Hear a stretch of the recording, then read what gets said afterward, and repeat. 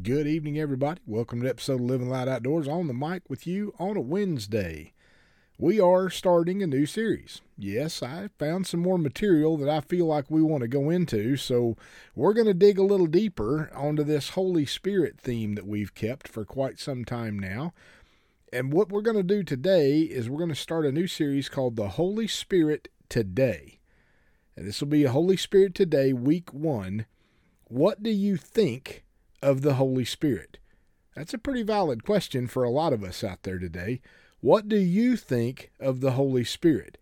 I could give you a lot of my thoughts, my feelings, my experiences, my history, but what I want to do is we're going to really open up this can to understand what it is that you think of the Holy Spirit. In order to understand the Holy Spirit and His role in our lives, we have to first make sure we have the right perspective. The best way to do this is by studying God's Word to find out what it has to say. Now, I want you to consider something here. What I'm asking you to do is to get into God's Word and study it yourself, because man has their own interpretation. I've heard multiple times where the Holy Spirit isn't for us today. And that's wrong. It's biblically, scripturally wrong. So you're going to need to do the topics work yourself, get into God's Word, study it to find out what it has to say about the Holy Spirit and how it relates to us today. This helps us to lay down a strong foundation on this topic with truth straight from God's Word. It also helps us identify and change any mindsets or perspectives that don't line up with God's Word. Again, everything that we learn, everything that we do, everything that we seek must line up with God's Word. Everything we hear spoken to us needs to line up with God's Word. Everything I say to you, you need to look at through the lens of God's Word. Don't just take my word for it because I'm a cool guy. Dig into God's Word and make sure that what I'm telling you is whole truth. Not partial truth, not from the MOV, my own version, but actually God's truth.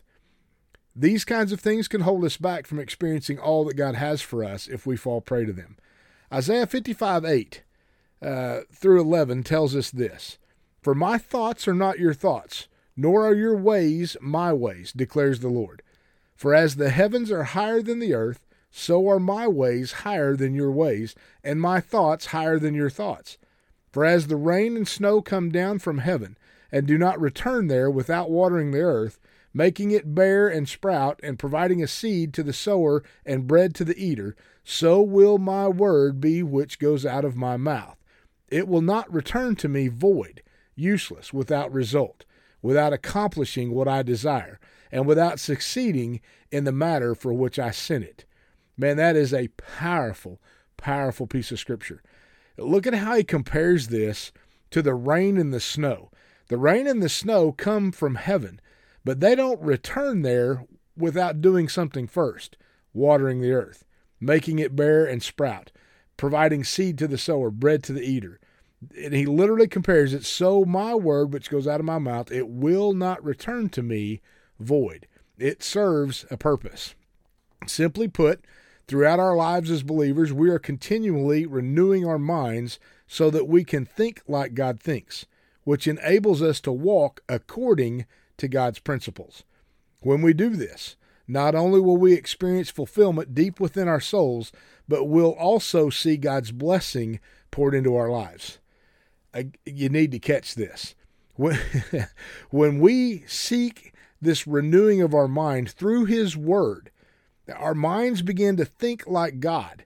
We think the way He thinks. We think the thoughts that He wants us to think, which enables us to walk according to God's principles.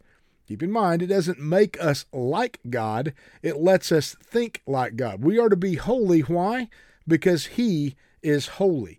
We've got to learn to think like He thinks. When we do this, we'll experience the blessings poured into our lives.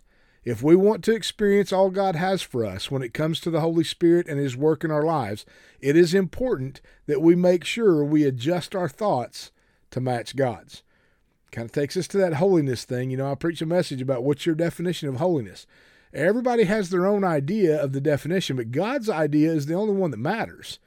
It's the same way here. We've got to adjust our thoughts to match God's thoughts, or it doesn't matter. Here's a key thought for you. It's essential that we look to God's word for truth about the Holy Spirit and renew our minds so that our thoughts line up with what God says. Very important here. Here's a question to reflect on. Is the Holy Spirit a topic that you feel you have a solid biblical foundation on? Or is this an area that you are hoping to gain some clarity on?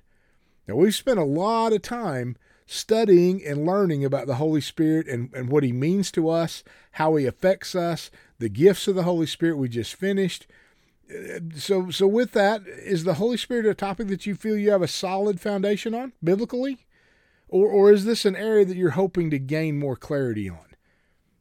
I think all of us will gain. None of us have got this thing figured out, I assure you. Here's the second question.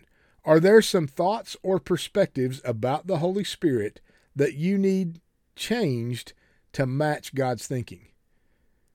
Again, this comes all the way down to a lot of how we were raised, our teaching that we were raised under. Are there some thoughts or perspectives about the Holy Spirit that you need changed so that it matches God's thinking?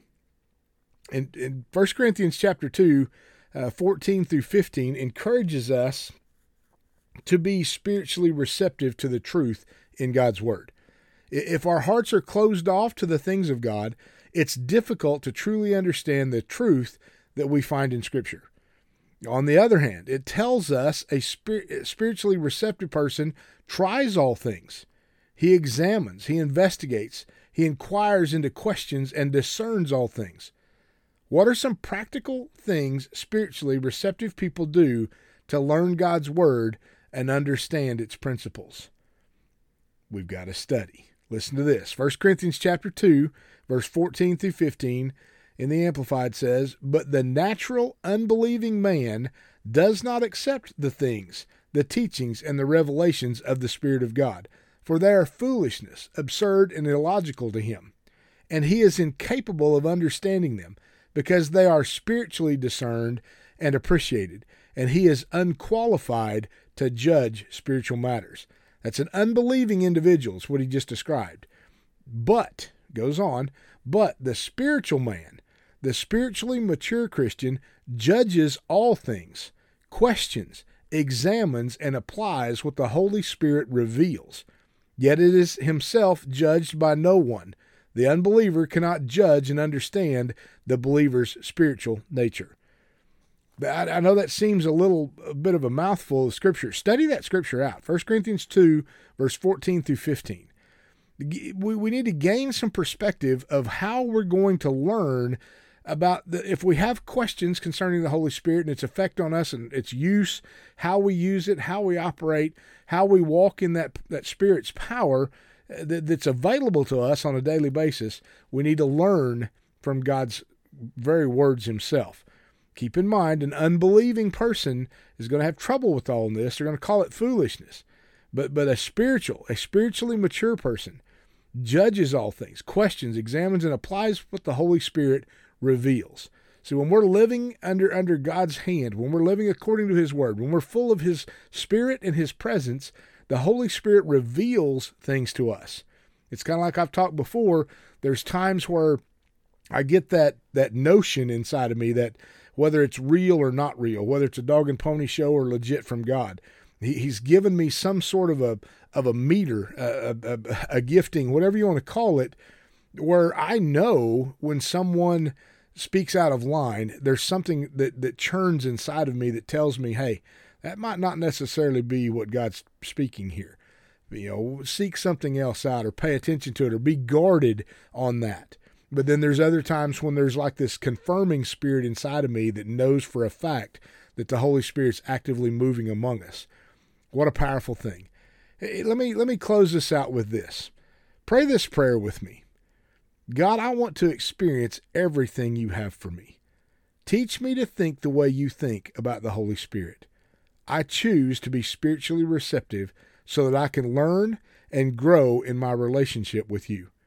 Help my heart and my spirit to have clarity to understand this great gift that you have given us in the Holy Spirit. Amen. Wow. What a way to start. What a great new series. I'm excited about this. I have no idea how many sessions we have. I haven't looked. But this is the start. So here we are, the Holy Spirit today, week 1. I pray that you take all this to heart. Listen to it again. Get on your hands and knees before the Lord and just cry out to Him to open your mind and your heart to the Holy Spirit and its clarity and learning to let it reveal things to you. Get in God's Word, study it out if you've got questions. Amen. Shoot us a message. I'll help you all I can. But I can tell you, I'm not a biblical scholar. I have to search this stuff out as well when I have questions. You're not alone. Rhonda and I love you. Thank you so much for supporting our ministry. Thank you for praying for us, walking with us, journeying with us during this time. We love you. We're praying for you. If you want to support us financially, all of our giving links on our website, www.livingloudoutdoors.com. That's Livin, no G, livingloudoutdoors.com. All the giving links are there. They're pinned right to the top of our Facebook page. Support us if you can. Continue to pray for us. We love you. God bless you. We'll talk to you again real soon.